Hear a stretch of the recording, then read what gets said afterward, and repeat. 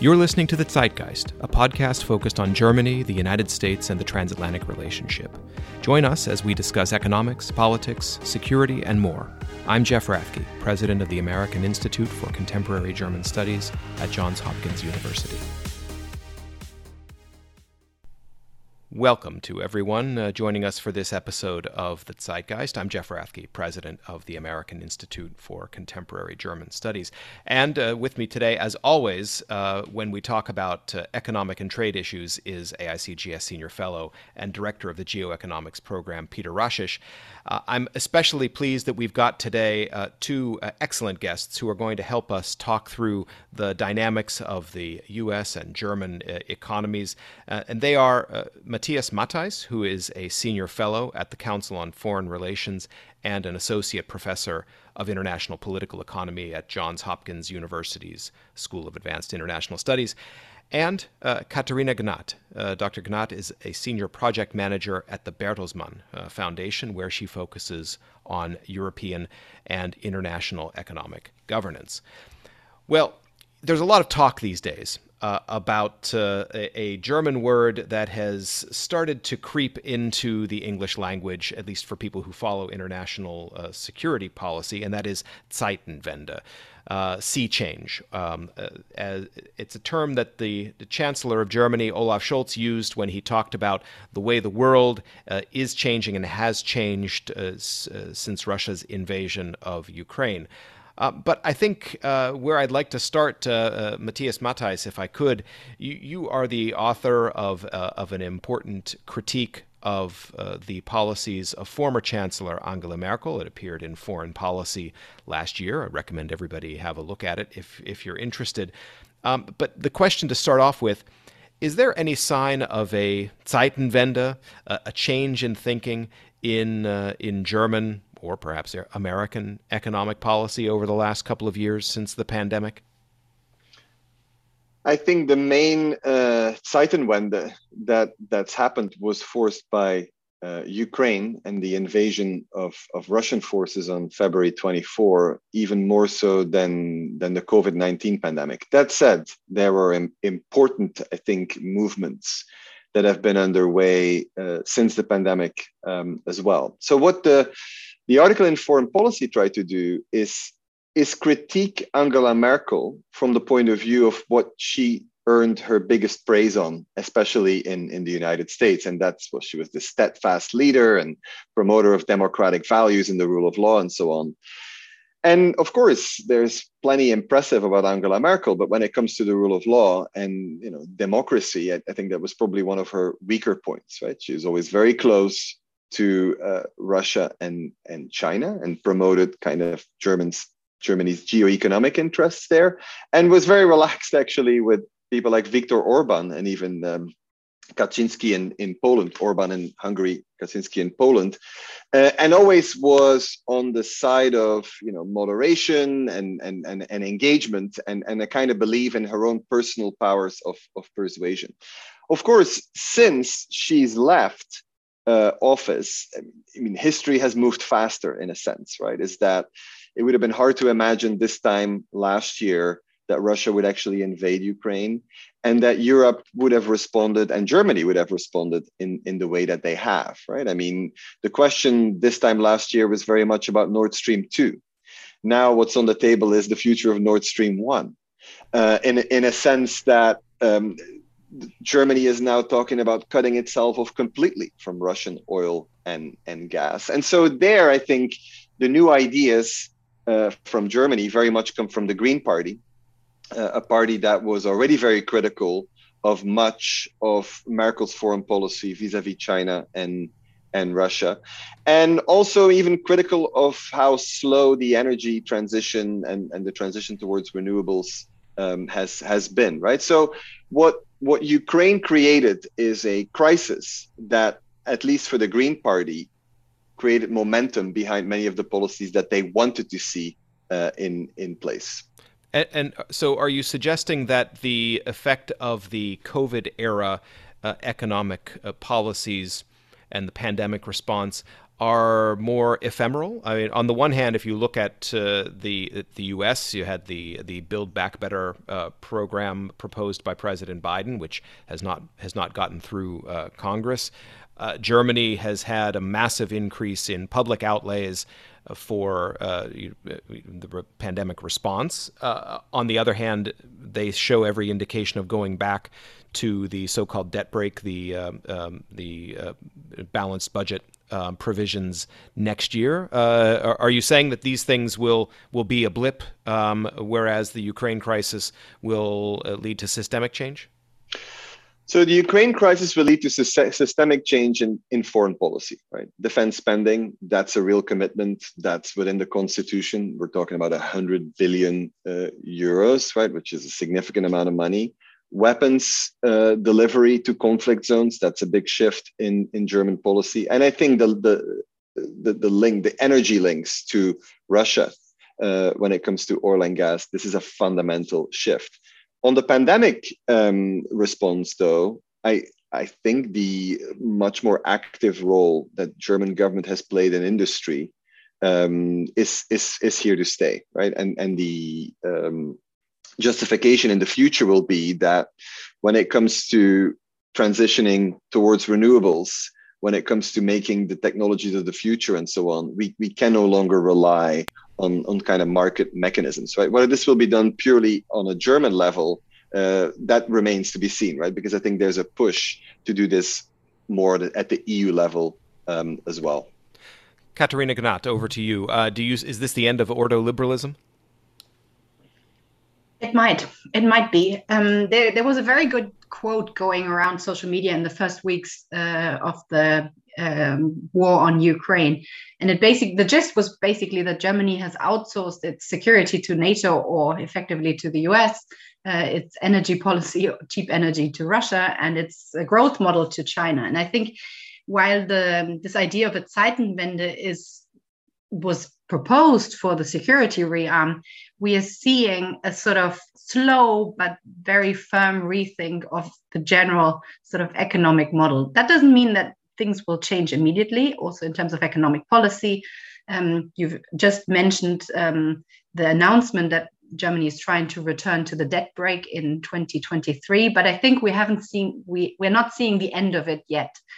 This is going to be a gradual process also on economics and the German economic model and economic policy making in Germany and Europe. Looking at what both of you said, it seems to me that when we look at climate, the energy transition, those sort of issues, perhaps there was sort of a Zeitenwende already underway in Germany. We had the Energiewende, and as Matthias, as you said, it seems as if Russia's invasion of Ukraine is going to sort of reinforce that trend that was already there. But when we look at the United States, we want to take a comparative view. When we look at the United States, we've just seen that the Supreme Court has eviscerated the ability of the U.S. Environmental Protection Agency to mandate carbon emissions reductions. So are we seeing a divergence here on this aspect of kind of, a sea change in economic policy? And if we are, what kind of consequences does that have? It's a good question, right? I mean, there's all kinds of convergence and divergence between Germany and the US on both economic and energy policy. The most worrisome, I think, for people who worry about climate change is the direction the United States has taken, even during the Biden administration, right? The belief was that Build Back Better had a big climate aspect to it. That's something that hasn't been passed.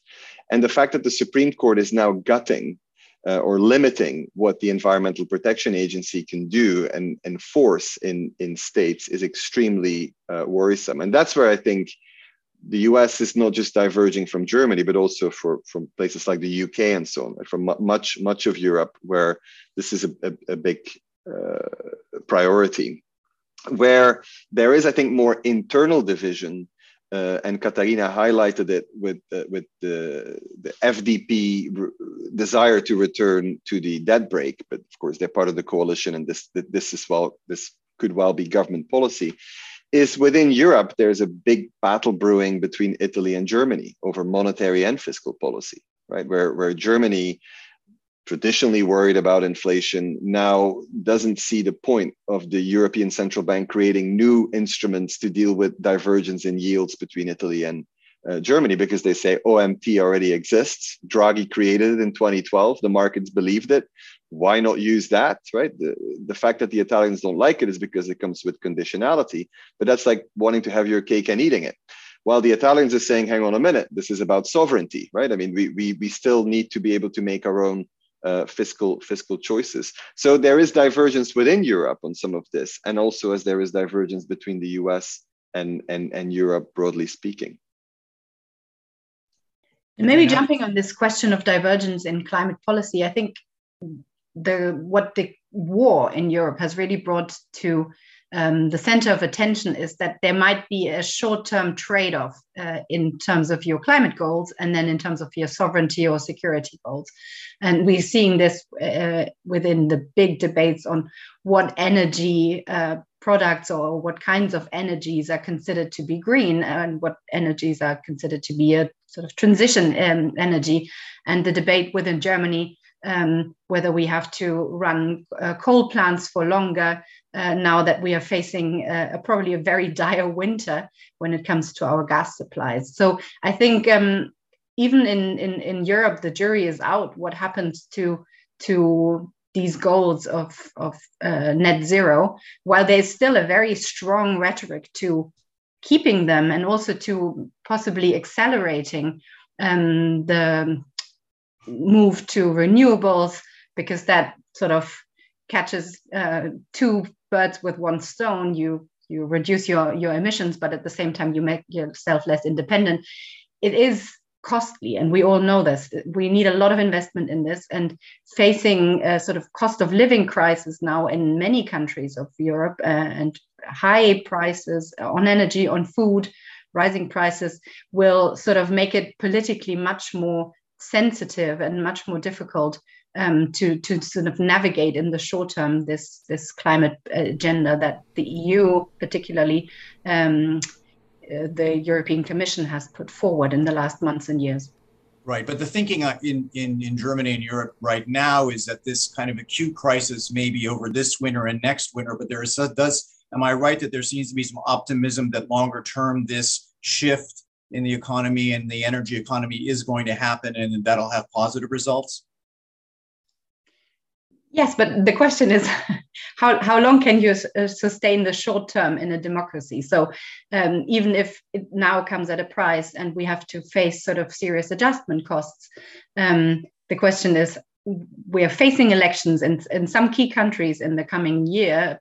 Most noteworthy is probably Italy. And there's the danger of a perfect storm. And Matthias has just alluded to the question of monetary policy. And the question of the sort of macroeconomic environment. At the same time, Italy is also quite dependent on energy coming from Russia so far, similarly to Germany. And so it's not clear what happens to Italy politically over the next 6 to 12 months. And even if everybody knows that this is the right long-term policy, we still need to get through the short term. Coming back to the point that I think each of you have referred to, that is, on the one hand, Germany, in response to the war in Ukraine and Russia's invasion, has created a special fund, so-called Sondervermögen, of 100 billion euros to spend on the Bundeswehr, and a commitment also that in the aggregate Germany will spend 2% of GDP on defense. Now, Katharina, you mentioned earlier that maybe the return to the debt brake, that might be an open question. And so I want to bring these 2 points together. Do you see this kind of approach of creating basically an off-budget vehicle funded through the emergency provisions in Germany's law as a way of approaching other problems and policy challenges that the Scholz government faces, or do you think there will be other techniques that will be used to pursue additional spending? How do you see this taking shape? Is the German Defense Fund a model that we can expect to see replicated? When it comes to fiscal policy, both in Germany and Europe, I think we really, if we're honest, we don't know what sound fiscal policy in these times of war, of climate transition mean. So, and there's a sort of similar debate at the European level. We've temporarily paused the fiscal rules that are in place with Maastricht. We have the German debt brake that was also sort of paused for COVID reasons, pandemic reasons. And we actually don't know, and policymakers also are struggling with the question of how do we go ahead now? And I think that and I think Matthias alluded it already, there is a strong tradition, particularly in the FDP, entering the government to say we want to go back to the black zero, to sound fiscal policy, to sort of fiscal prudence. At the same time, and that was very obvious already in the coalition talks last autumn, there is an understanding among the German coalition partners that there are quite a few things that need to be financed. So the green transition, the digital transition are all sort of long-term investment needs that somehow need to be publicly financed. Now, on top of it, we also have the question of how to compensate vulnerable households and groups of populations facing these high prices. So I think the debate will be ongoing, and all these sort of fixes of Sondervermögen, off-budget funds are sort of technical way, and we know that already also from the European level, of sort of trying to work around this fundamental question of what sound fiscal policy and sort of good fiscal policy will look like in the years to come. And so I wouldn't say that we are in a full paradigm shift how you conduct fiscal policy in Europe, but we've had this discussion for quite a while, and I think the reality is also biting those who don't necessarily want to give in to too much public spending. Matthias? Yeah, so following up, I mean, I agree with everything Katharina has said. I think one thing I would add is the European dimension on this, right? I'm actually surprised that back in March, there was not more appetite among EU leaders for at least Emmanuel Macron's idea at the time that, now we've done this for COVID, now we need to do this for defense and climate in a sense. And with this, I mean, join EU debt, right? And let the Commission lead on this, because it was very clear last spring that this crisis was affecting Europe very differently, right? I mean, Poland was overwhelmed by refugees. Clearly, the Baltics needed more defense spending and more direct EU and NATO protection.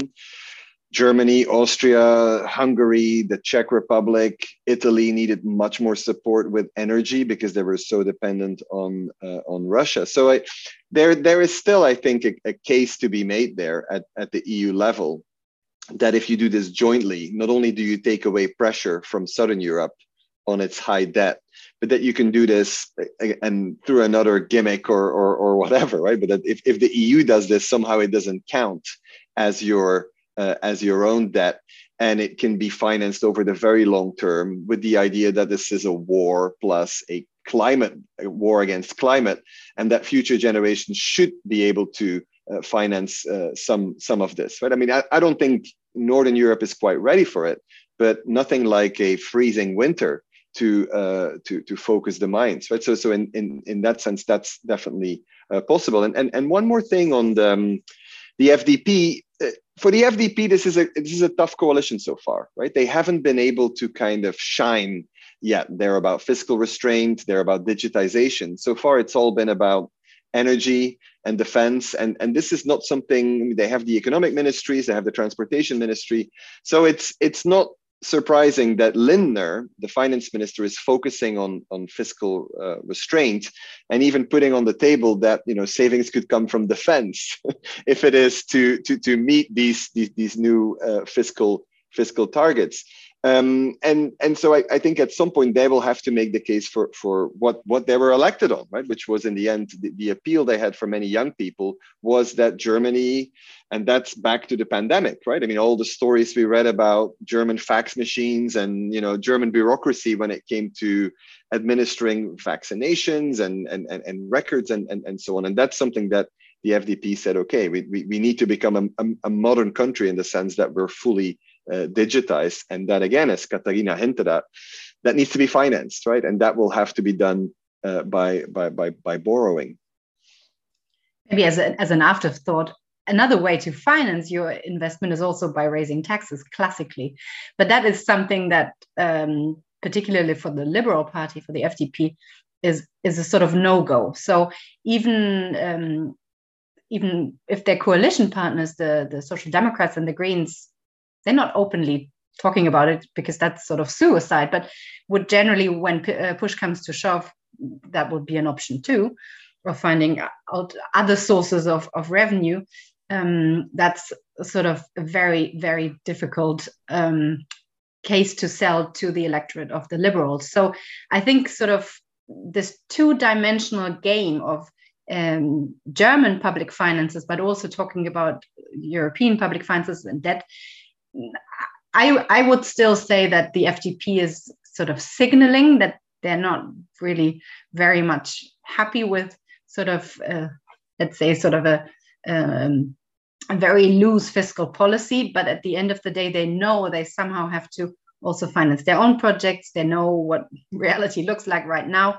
So coming back to Matthias's point on the sort of fiscal capacity side of the EU, let's wait a couple more months. I don't think it's a summer topic, but it might sort of come back with a vengeance in the winter. And these ideas of having some sort of investment fund and some sort of investment platforms for specific European public goods might also be a very sort of clean way for some national policymakers out of this conundrum of their national fiscal rules. Well, we've talked a lot about fiscal policy earlier. Matthias, you alluded to monetary policy. I think you were talking a bit about the risk of fragmentation in the Eurozone. Central banks, whether it's the Fed or the ECB, already have their plates are already pretty full trying to deal with inflation. I guess in the US, it's a bit more acute. There's more on the demand side here, but it's certainly going to be an issue for the European Central Bank. Overall, do you think that governments on the fiscal side will respond enough to this succession of crises we've had, or are you either of you concerned that with central banks already having a lot to tackle, that at some point expectations could exceed central bank's ability to meet them, and that this legitimacy of either the Fed or the ECB could be called into question? It's a very good question, Peter, because much of the Eurozone crisis, especially the years from 2012 onwards, after Draghi promised to do whatever it takes and so on, fiscal and monetary policy were kind of working at cross purposes, right? So as you were easing monetary policy, you were tightening fiscal policy, and this kind of got you stuck in this very unhappy equilibrium of a prolonged recession and actually very low inflation, if not deflation.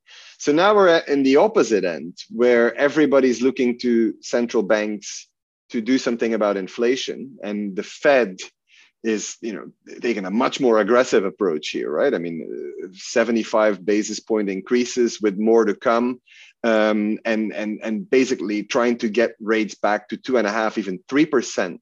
There's talk about. I mean, Europe is no anywhere near this. That said, especially in Northern Europe, the sole mandate for the European Central Bank is price stability, right? I mean, 8%, 8.6%, 9% is not part of this. So at the same time as central banks feel the need to tighten, Europe is more complicated than the Fed in the sense that then it creates problems for certain countries more than others, especially the heavily indebted ones. And that's why this is an Italian versus German fight and two fundamentally different visions. But at the same time, as we've been talking very clearly, there's all kinds of fiscal demands from governments. So as they are increasingly going into debt to meet energy demands, to meet demands that still, that the hangover of COVID, if you want.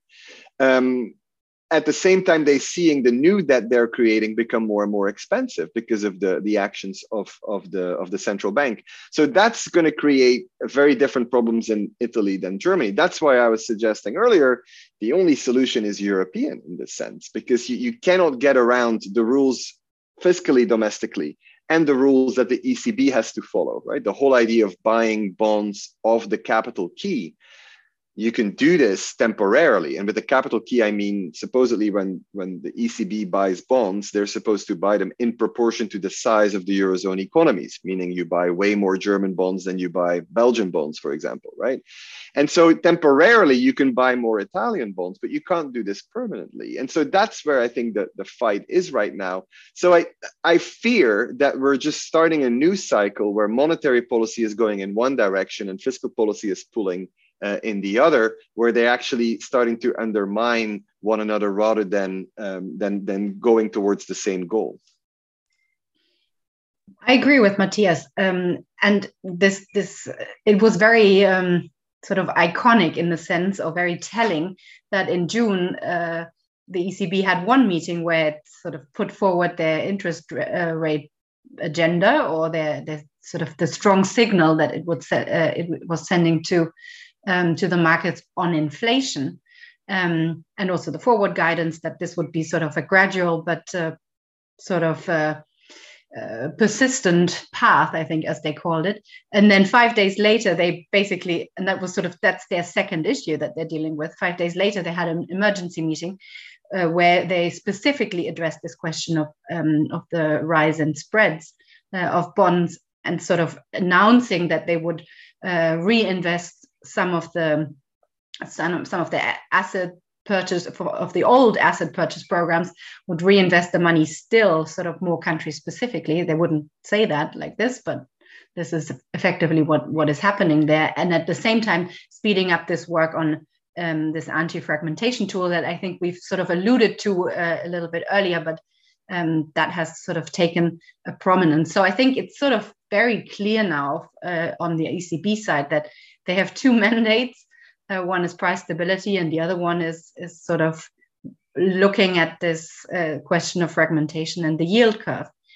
Having said this, while the ECB's mandate in this regard is more complicated, or the ECB's task is more complicated than the US's, we are not at the same situation as we were in 2012, 2015. And I think while it's still an unfinished monetary union, it is a maturing monetary union in the sense that we have a lot more practice, we have a lot more instruments, and we have real policy experience of what happens if you do X, or what are the different tools that markets might react to. So while I'm watching this very closely, what's happening macroeconomically, particularly with regard to monetary policy, I'm more confident than I was probably 5 to 10 years ago with regard to the fact that there is a clear will and also a much better understanding how the monetary union in Europe works. Let me ask something a little more, I don't want to say institutional, but sort of heading in that direction. That's the G7. Germany has the G7 presidency this year. They've set out a number of goals for their presidency. You know, the headline is progress towards an equitable world. At this G7, they invited a number of countries outside from emerging markets, probably motivated a bit by politics and foreign policy. But how do you see the role of the G7 in terms of coordinating macro policy? Is that still a useful function? Does it make any sense in a world where we also have the G20 and where you know, the sort of the global economy is probably, it's fair to say, sort of getting more diverse in terms of power centers? You know, because that's what it really, when you look at the G7, that's why it was founded in the 70s. It was all about, you know, macro coordination. Does that make any sense anymore? Let me try to answer this first. It's very clear, Peter, from Indonesia's agenda for the G20 that they will just invite Russia, right? So the G20 is split in that sense, and it's hard to imagine it being a very effective body for macroeconomic coordination in a world where the West is splitting from the rest in that point of view, at least. There are active sanctions on Russia, and there is a real risk of potential secondary sanctions on China, right? And where the relations between China and the West have worsened quite dramatically over the last 5 to 10 years. First, of course, between the US and China, but now increasingly between Europe and China, right? And there's some pushback in Europe towards this American view that the West needs to be more strongly united and with China in mind. And I think these things were more out in the open with the discussion of NATO's strategic concept, right? I mean, Europe is comfortable talking about Russia, but not quite about China yet, especially a country like Germany that has significant economic interests in China, to Katarina's earlier point, but it's outsourced its economic growth model to the Chinese. I believe it was Constanze Stelzenmüller who said it in the Financial Times at the time.